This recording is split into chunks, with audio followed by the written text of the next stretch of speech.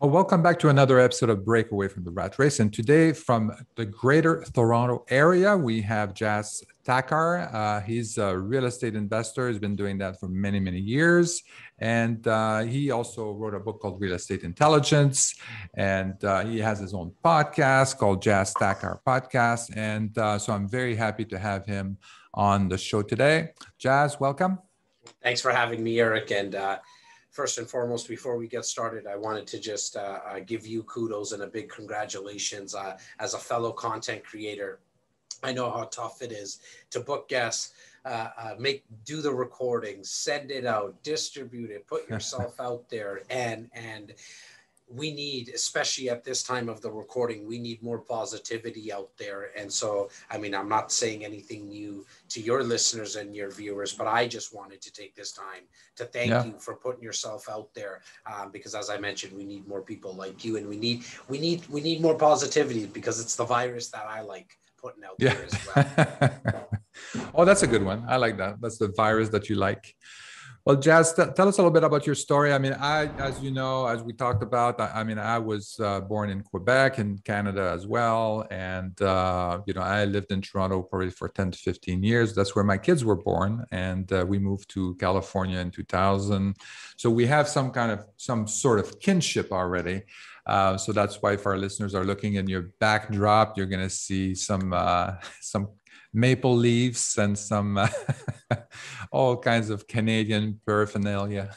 Yeah, I mean, I born and raised here in Canada. I always say that I truly won the lottery the day that obviously I was born, because my parents decided to come to Canada about 8-9 years before I was born. So I was born in early 80s, and my parents came here kind of in the early to mid 70s, and wow, do I just love this country. So blessed to be born here, and specifically this city in Toronto. And for any of your viewers and listeners that don't know this city, it just happens to be one of the most multicultural, it's not like the most multicultural city in the world, definitely in the top 2 or top 3. I mean, if you want to get German food, you want to get Dutch food and Somalian food, like there's a little of everything in our city. And that for me was huge, because growing up in middle school and high school, all my friends were from different backgrounds. And so it gave me a taste, like literally, as you can tell. Literally, yeah.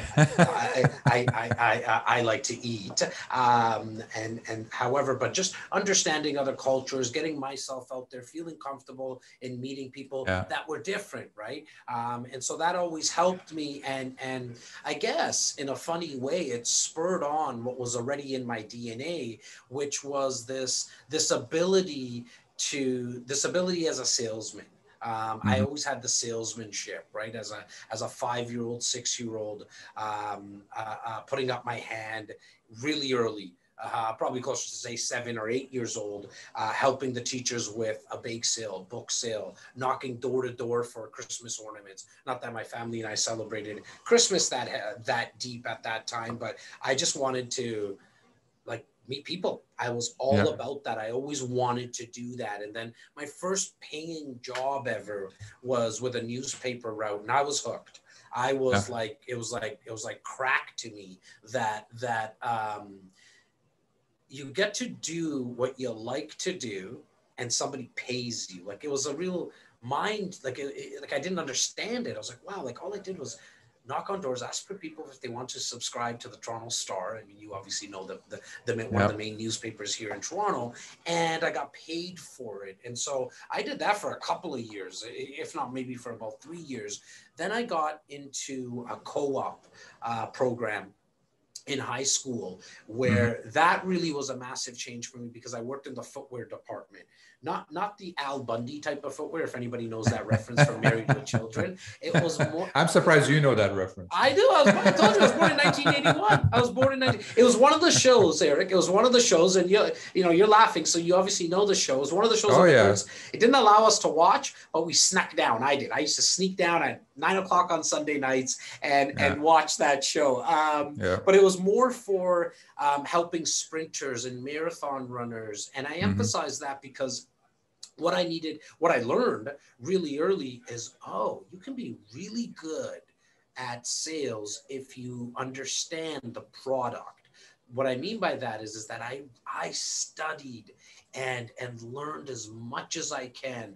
Until this day, I still know, like, if I have you run a couple of tests in front of me, I know what type of shoes you should be running in long term, for like if you're going to be running sprints or running marathons. And so I really dove into the product knowledge, which helped me later on as I went into the banking industry, and then I went into car sales. And car sales, for anybody who ever wants to get into sales, I always advise people, like, start in car sales. Why? Because there's just so many characters, meaning the mechanics, the parts manager, other salespeople, and then customers. You just meet like so many different people from different walks of life, and you have this small window with a car buyer, meaning like when they come in, you got an hour and a half to ethically, in an ethical and moral way, in a positive way, to persuade them to either go with your car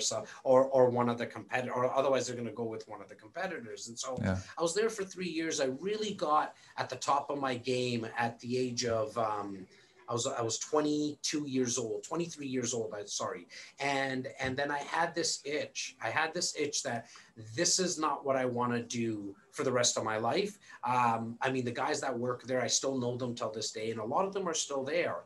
But that's what I figured out. I was like, this is one of those places that if you're here, as I looked around, to some of the guys that were there for 25, 27 years, there's a ceiling. Like you're only going to be able to make so much.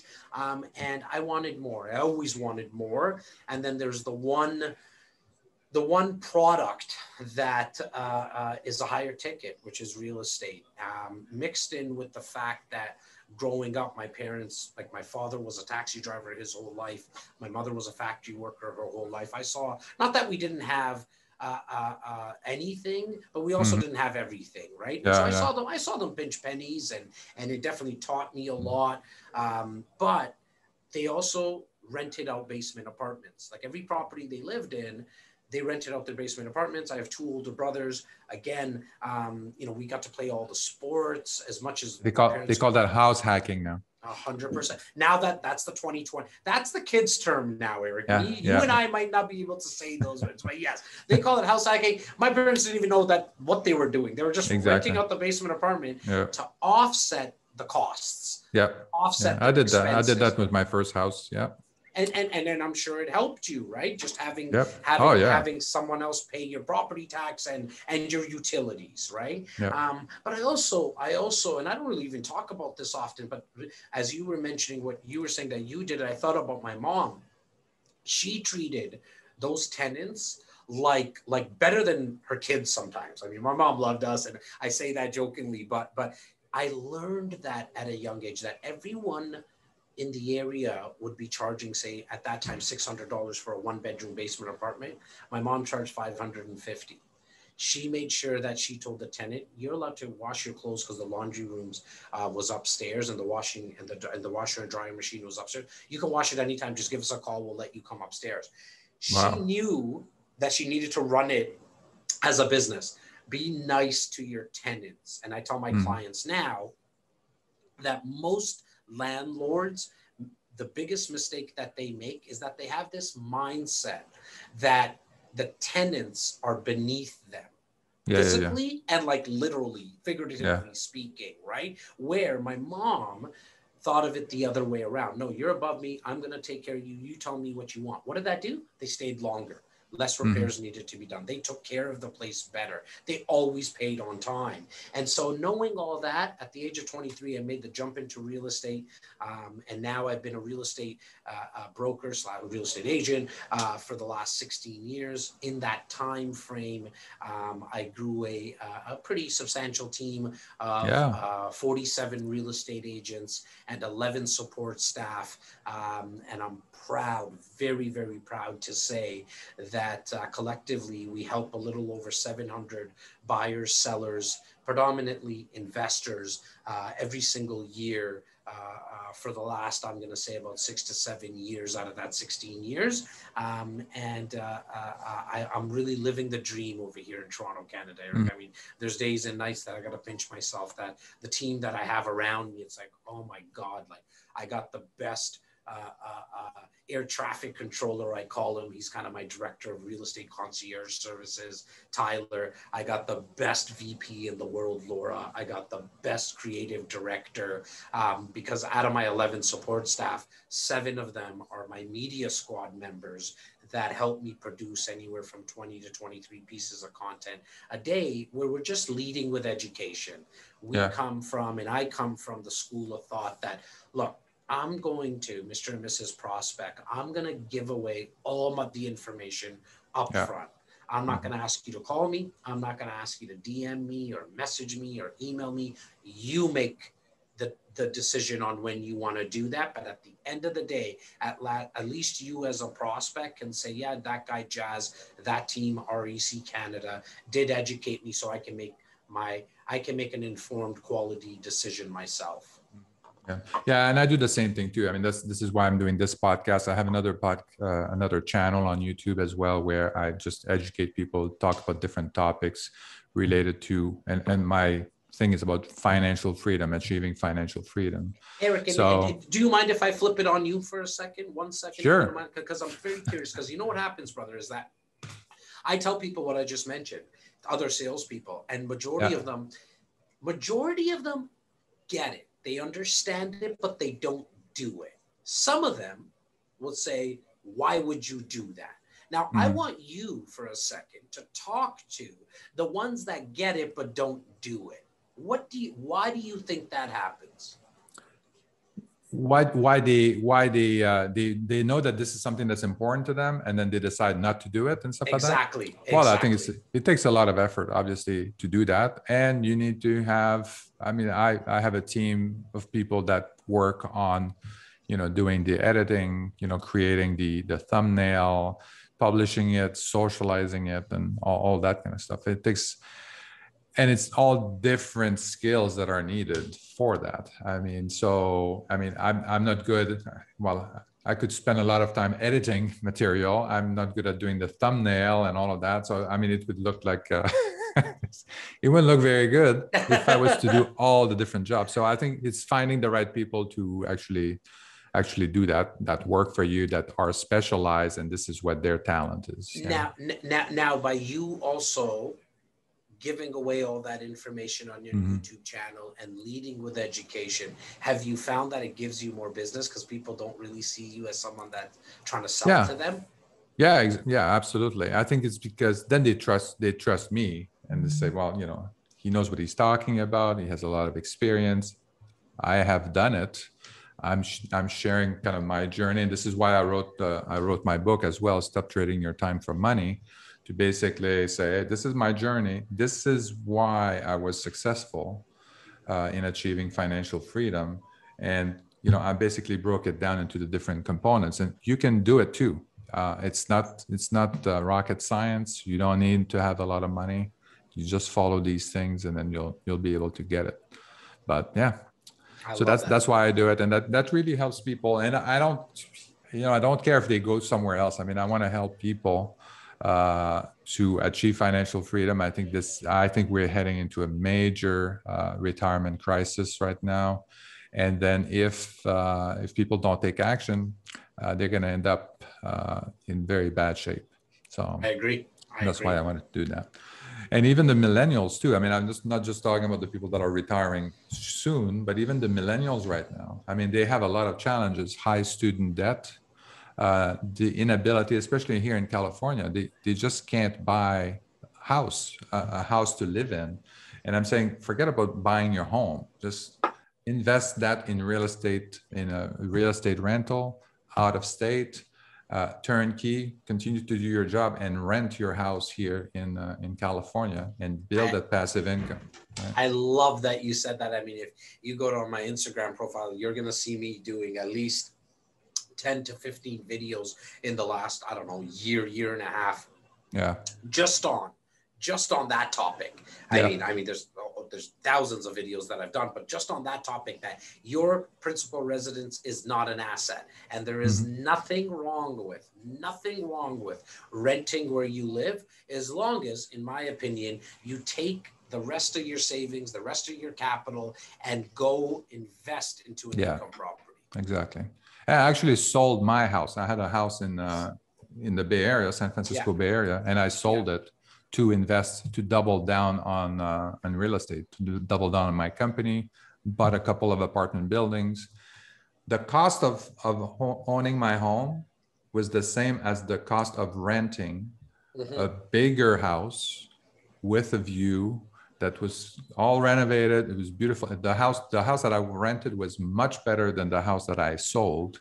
And it was the same cost of ownership, the same cost of living in both of these things. Yeah. And this allowed, sorry, no, I was going to say, but go ahead. And this allowed me to take the equity on my home, invest it in apartment buildings, and the revenue, the cash flow from that paid for all my living expenses. So you have to decide what your dream is. Is your dream to own your home, or is your dream to own your time? I think that's what's important. And I'd rather own my time than own my home. And that's why I hope, as long as your viewers and listeners caught that you didn't sell your home, go to Vegas and spend it, or buy silly stuff with it. What you did, take that money and you invested it into income properties. Also, even if you took some of that money, look, I always say that obviously as a real estate broker, I'm quite biased in that sense. So I'm not going to hide that fact. I think you should invest it all into real estate, but there is one better investment than real estate. And I believe that's in the investment in yourself. Right. Yeah. And so like, i.e., if you even took some of that and invested into your business, to me, that's investing into yourself. But the main part there that I caught anyways was the fact that you took that money and invested it into an income property.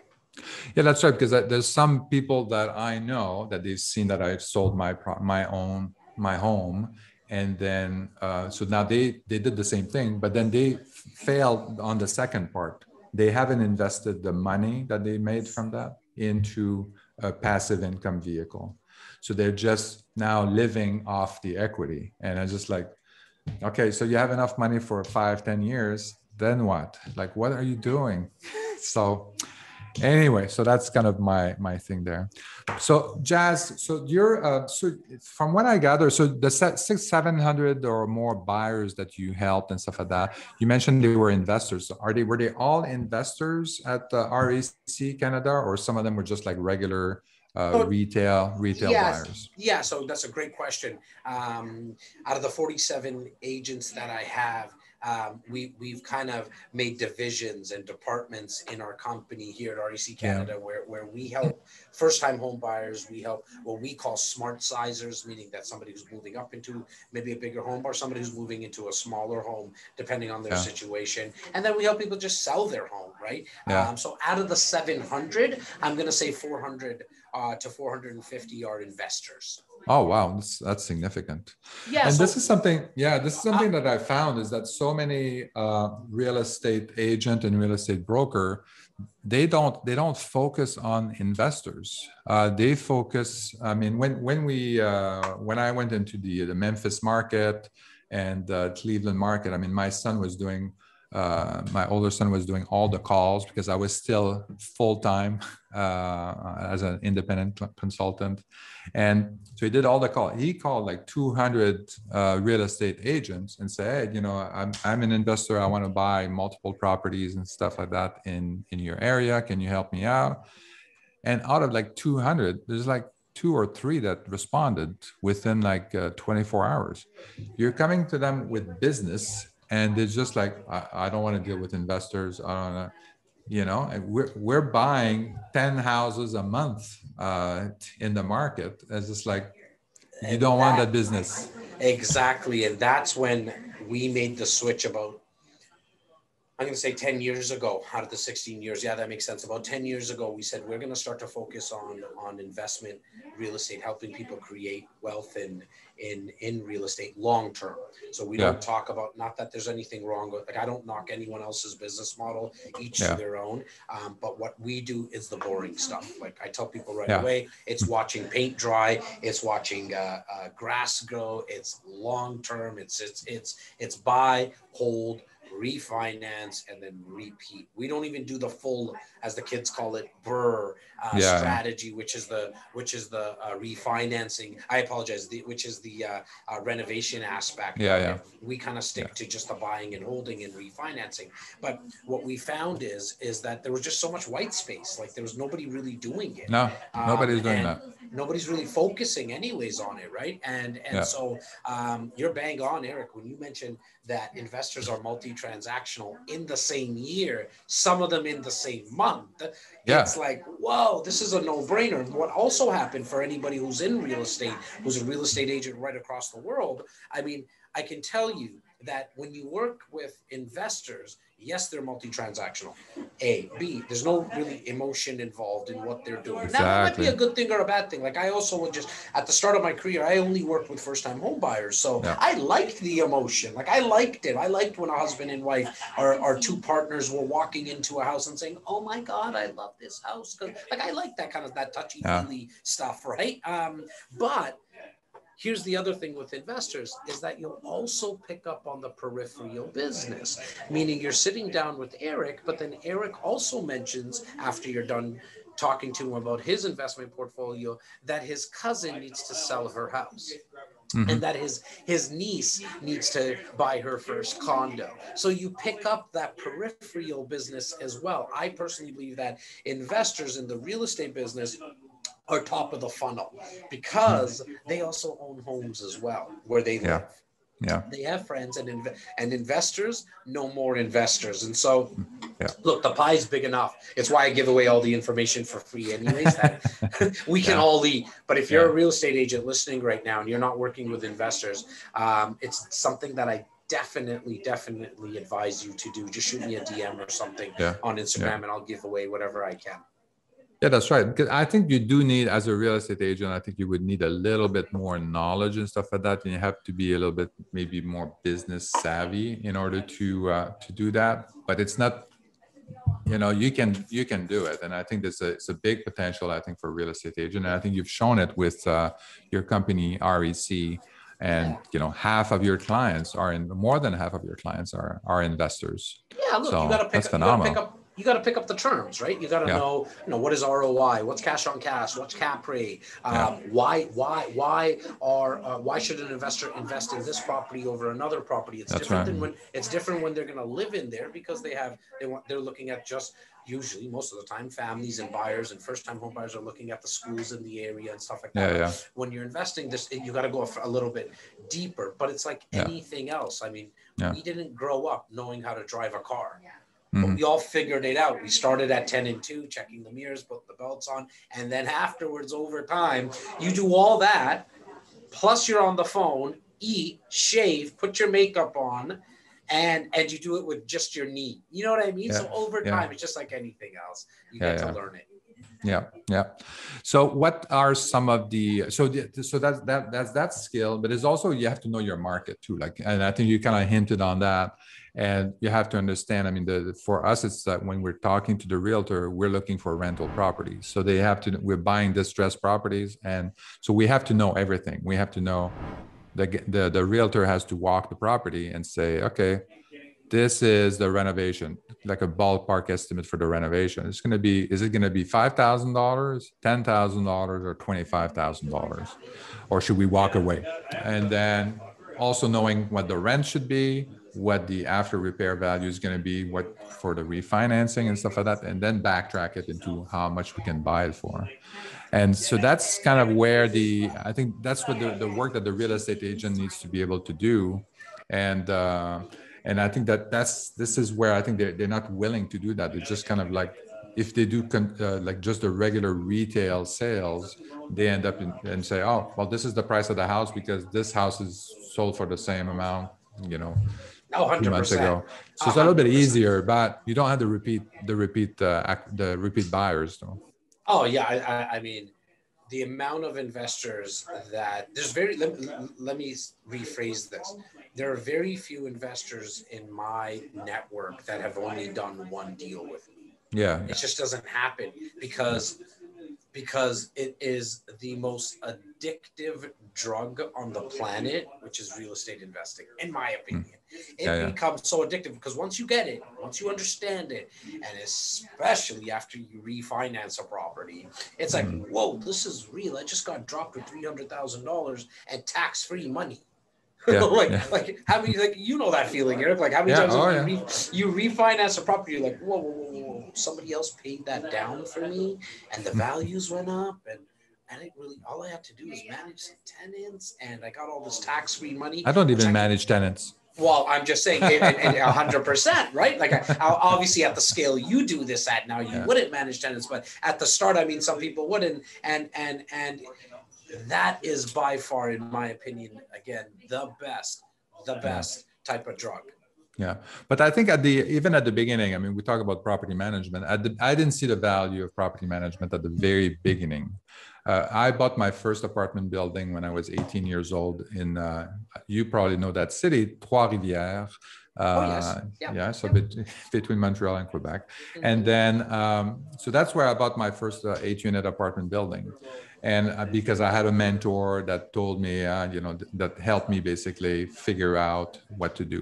The realtor that I was working with kept telling me, no, what you're looking for, it doesn't exist. It's impossible, blah, blah, blah. And eventually he gave me like the 4 binders of MLS listing and said, just you go at it if you don't believe me. So Yeah. I went through the 4 binders, and then, and I found like 2 or 3 properties that worked. I also had no money, so I had to find a buyer that was willing to give me a note on, so basically a vendor take back or a seller note in second position.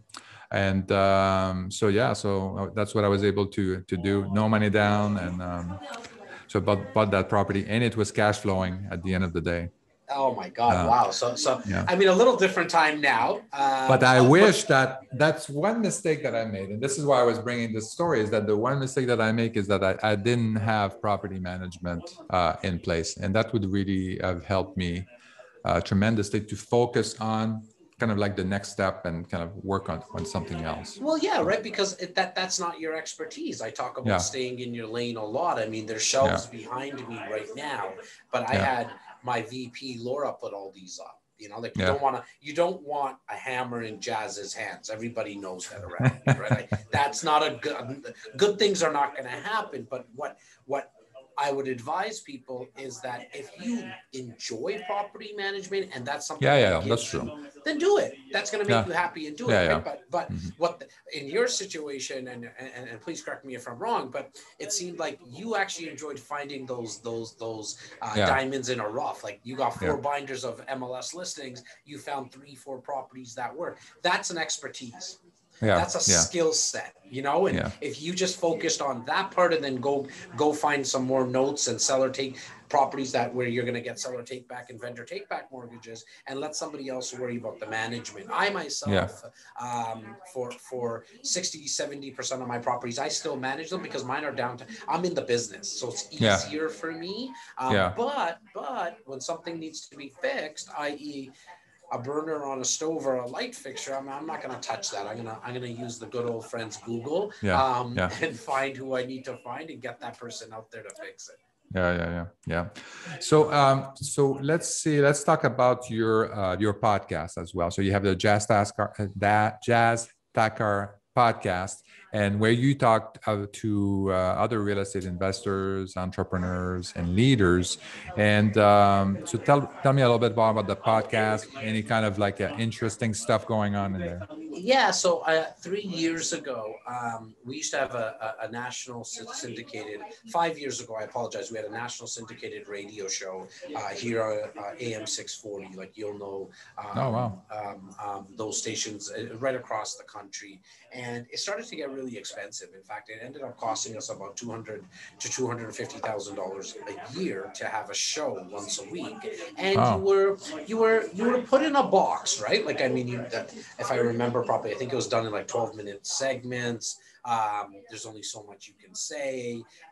If you know, by mistake you threw an F-bomb or something, I mean, that's big trouble. yeah. And so, however, we learned the power of media that definitely got our foot in the door with some high profile developers here in the city, because they knew that we had a radio show, right? I mean, I Yeah. mentioned I have a radio Yeah. show Yeah. to you, that I had one. You even said, oh, wow. So Oh, we used yeah. to Yeah. get, right? We used to get that a lot. But as I mentioned, it got expensive to distribute. And then 3 years ago, I heard a word called podcast. I was like, what the heck is this thing? Like, I don't know what this is. So I started to Google it, and I was like, oh, okay, this is kind of cool. You get to speak into a mic. Something I've been doing for 26 years in the sales and service industry is being on the phone. I mean, Yeah. I've never been told that I have an ugly voice. I've never been told I have the most sexy, sultry voice either. But I was like, okay, I'm kind of maybe in the middle somewhere. And, you know, being of East Indian descent, Eric, my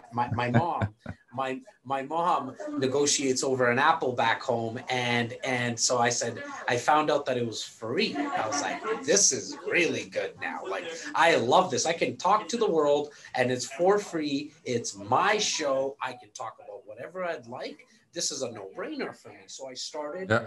talking about, for 17 episodes straight, I spoke about the importance of certain aspects of a real estate purchase, a sale, or an investment.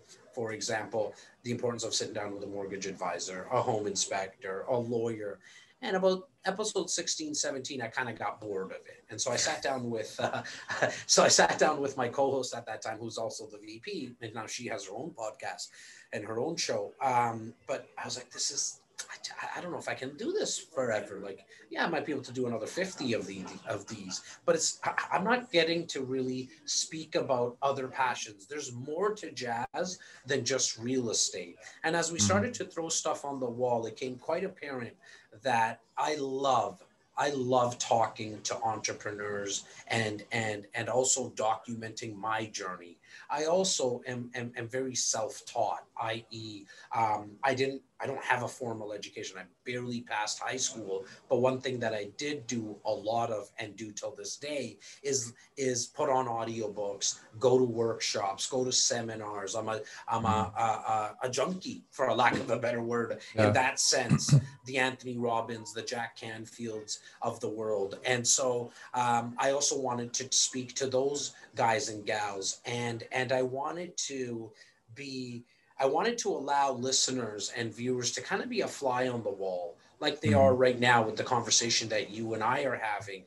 Yeah. And then over time, I started to speak about entrepreneurship, tips and strategies for leaders, as well as for anybody who's thinking about wanting more information on buying, selling, and investing. I'm proud to say every single week for the last 3 years, once a week on Wednesdays, I come out with an episode. I'm at 161 episodes as of today. And so I've been very, obviously very consistent with it. But it has by far been the most exhilarating and fulfilling project I've ever taken on in my life, because, like, check this out. I'm speaking to Eric and Cali right now. Like, Yeah. my life has taken me all over. Yeah. Yeah. This That's right. journey has taken me all over the world. Yeah. And in that same time, I got to also sit down with some amazing entrepreneurs, guys and Mhm. gals that own multi-billion-dollar companies.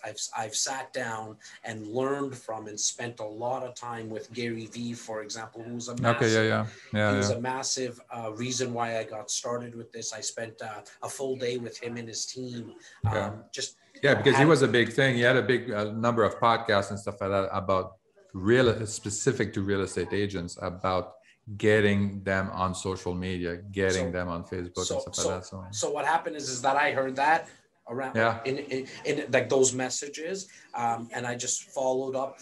Took a year yeah, and a half to get him on the podcast. I flew to New York, went to his office, taped everything, And then him and his team was very, very nice. Mm-hmm. Let me stay, excuse me, in their office for the full day, myself, my business partner, my VP, and my videographer. And they told me everything that they do, how they do it, why they do it, as much Oh, as they really? could in a day. Yeah. So, and then I recorded a really cool podcast with the guy. And then I've sat down with Okay. the Grant Cardones of the world. I've sat Yeah. down with Patrick Bet David, Oh, yeah. Tracy Tudor, who's a big $1 million listing real estate agent in LA. Yeah. Josh Altman, that's in your world as well over there in LA. And just some like really, really cool people. But I got to tell you, 161 episodes, some massive names, but yet till this day, my most listened to episodes are with just regular Mary Janes and Joes. Mm-hmm. Why? And it's funny because it took me a little while to get it and understand it. My listeners, my viewers, and yours are probably very similar. They can't relate to a Grant Cardone Exactly. or a Gary Vee. Exactly. These guys own $300-400 million companies, but they can relate to Sue Murphy, who went from 0 to 11 properties in 2 years. They can relate to her. She's 62 years old. Exactly. You know what I mean? They can relate to an Anthony Tabar, who's a real estate agent and had to sell muffins when he got started as a part-time gig just to keep himself going in the business. They can relate to a Saher who was an international student.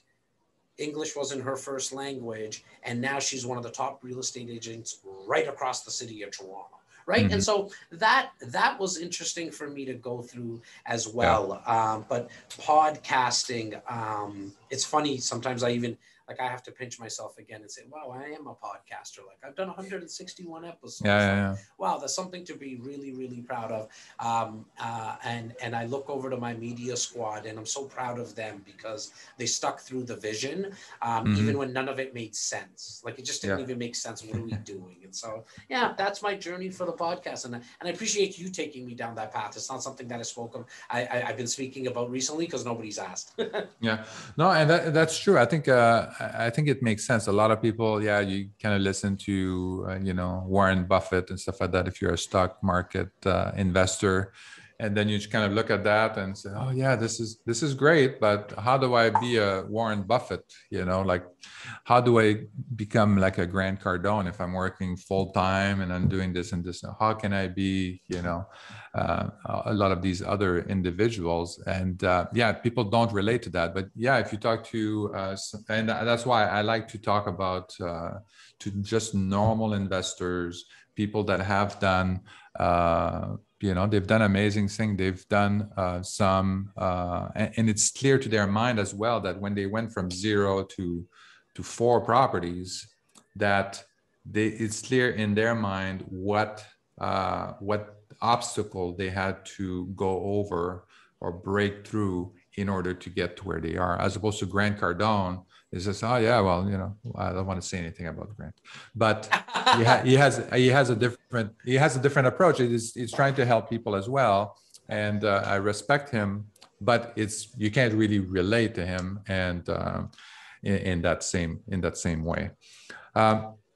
So about these investors, these regular investors. So what are some of the roadblocks that you saw, like maybe 2 or 3 major roadblocks that you saw why people, they had to break through in order to get there, that some of the listeners would be listening to this podcast and say, well, I'm stuck, like I bought this one property and then I'm kind of like, I want to buy another one, but I can't find my second property, or I don't have the whatever.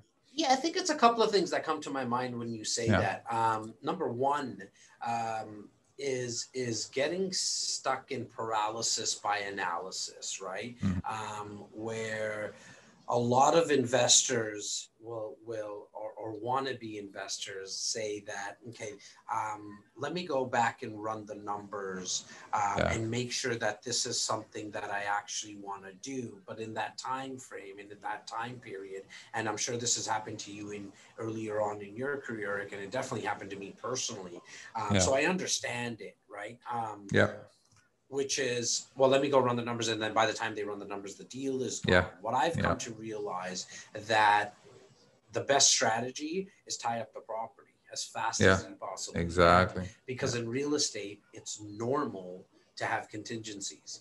Yeah. It's normal to have a time period where you can do that due diligence. So I'm not here to tell anybody go crazy and go nuts and just buy properties firm without any type of conditions, sight Yeah. unseen. I'm not Yeah. saying that. I'm saying tie up the property and then do your due diligence. Yes, exactly. You want your lawyer to see it, great. You want your husband's sister's cousin to see it, great. Make it conditional upon that. If the seller agrees, is a different story, but at least you can make it conditional upon the solicitor's and or the lawyer's approval. And so that is by far the number one mistake I see people make. And I think if that's one, then 1A would be being distracted by the shiny object syndrome. Yeah. Meaning that I want to invest into, they call, I'll get on a call with people and say, Jazz, I want to invest into multiplexes, new builds, commercial plazas, as well as retail offices. And I'll do that in a 100-kilometer radius. Yeah. Hard to help you. You're all over the map here. Exactly. Financing is different. And so what I would advise people is educate yourself on all the strategies. Okay. Mm-hmm. It's almost like a buffet. Like you go into a buffet line, try a little bit of everything, meaning educate yourself on everything, and then decide quickly on which strategy makes sense for you. Because for me, for example, I know all the strategies. I've educated myself on the strategies. I help my clients with all the strategies. But personally, I like one strategy, and that is investing into new build condos. It's different. It doesn't give you the high cash flow that people are looking for necessarily. It doesn't give you the ability to do some renos and flip it. It's not that. It's boring. It's 10, 15 years out, right? And so 20 years out sometimes. And so that's what I like. But to Eric, that might not make sense. There's nothing wrong with that. He's not right. He's not wrong. I'm not right. I'm not wrong. However, the second that I've decided that that's going to be one of my strategies, when someone brings me, my business partner that we do a lot of investments together, he brought me a cottage deal 3 weeks ago. Okay. Yep. And it's a good deal. I mean, I think it's a good deal.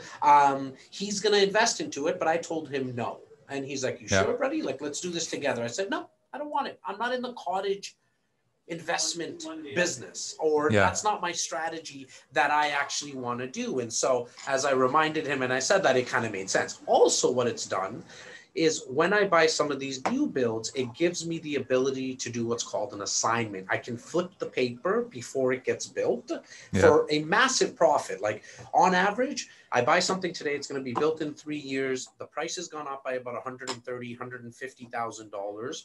Call it 150 just for easy math. I can flip it and make a profit of 120,000. You got to leave some money on the table for the new investor.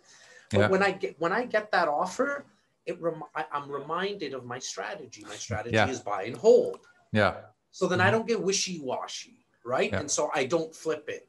Why? Because I want to hold on to it and pull out the equity at a later date. And so that is probably the 1A that I hear the most from people, which is or I see and I notice from people, which is just not having a clear path on what they actually want to do in terms of the investment strategy. And then the one that has been going on for 100 years from investors or wannabe investors again is that I don't have the money.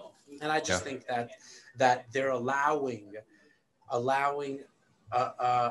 made up obstacle to stop them, because not having enough money is not a good enough reason. Because if you need $150,000 down as a down payment and you have zero, that doesn't mean that you can't invest. You just got to find people that you can invest with. And I mean, if you missed what Eric said at the earlier part of this podcast, just go back and rewind, because he spoke about doing it with no money down. And can you always do it with no money down? No.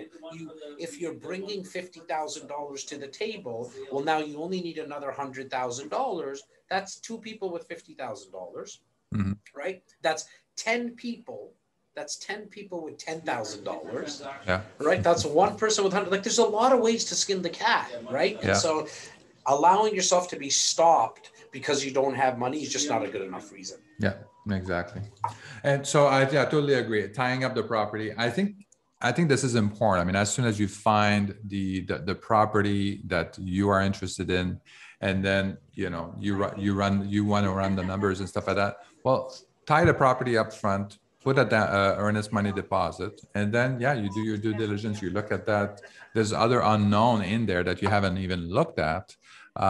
And then decide what you want to do with the property.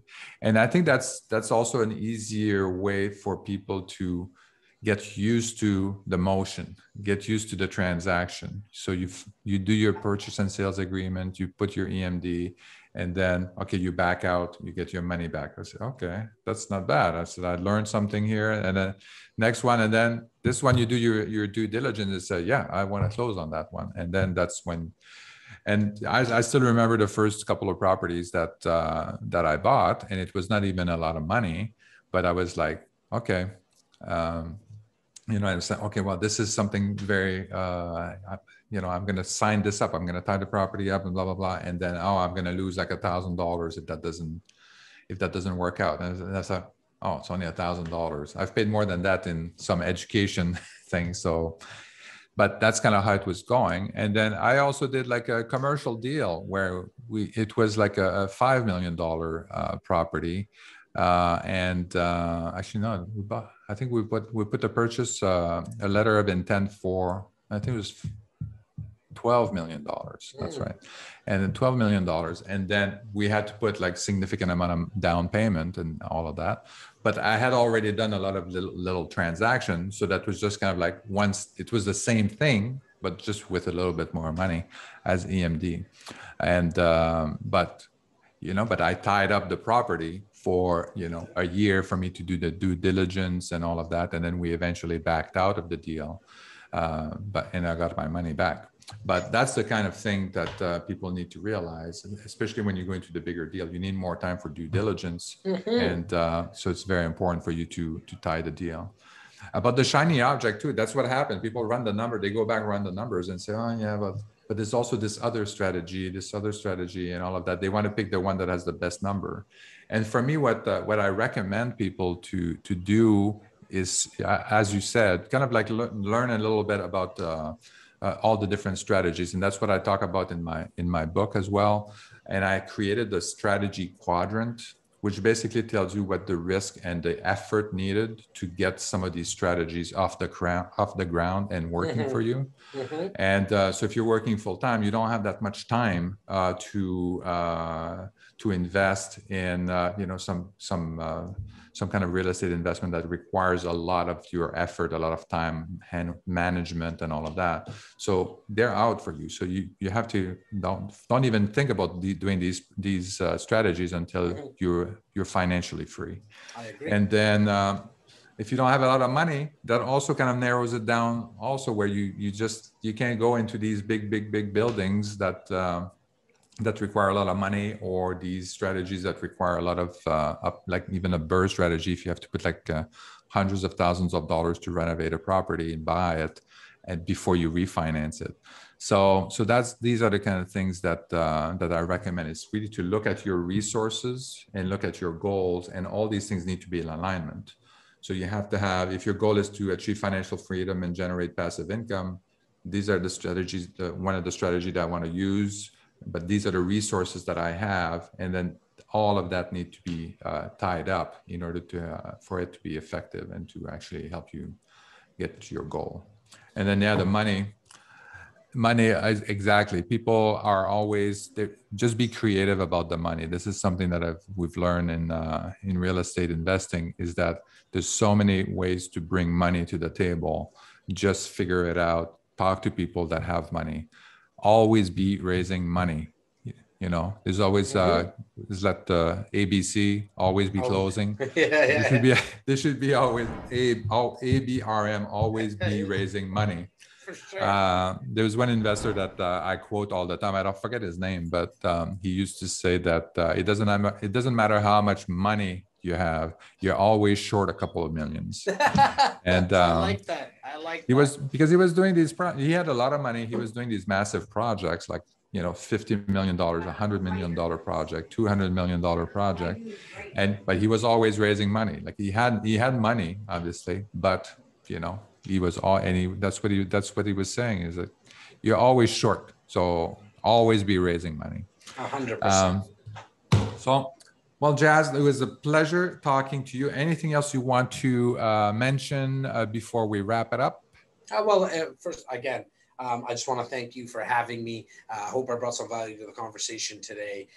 Thank you. And if people kind of want to dive a little bit more into my world, really the best place, the one-stop shop, is to go to my site, jazztakar.ca. Flirt around there.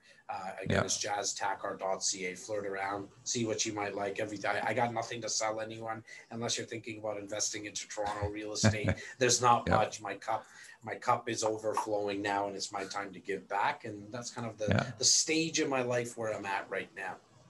Yeah, and I think you have, obviously we're gonna have is your Jazz Takar podcast, is there a link in there on your website as well? You can search Jazz Takar podcast on any platform, all podcast platforms, as well as on YouTube as well. You'll see the good-looking Indian guy's picture on it. Okay, and you have a YouTube live show also on Wednesdays called Ask Jazz. Yeah, I appreciate that. Yeah, it happens every Wednesday at noon. At noon. At noon Toronto time. Noon Eastern. I was just about to say noon Eastern.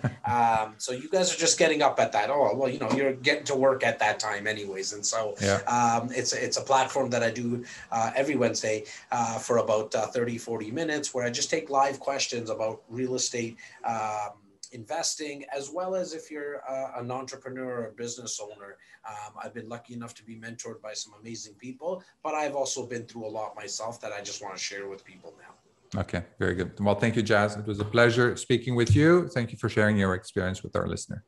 Thank you for listening to Break Away from the Rat Race with your host, Eric Martel. If you want to share your story and experience with our listeners, please message us on Facebook at Break Away from the Rat Race. Also, please subscribe to our YouTube channel and our podcast on iTunes.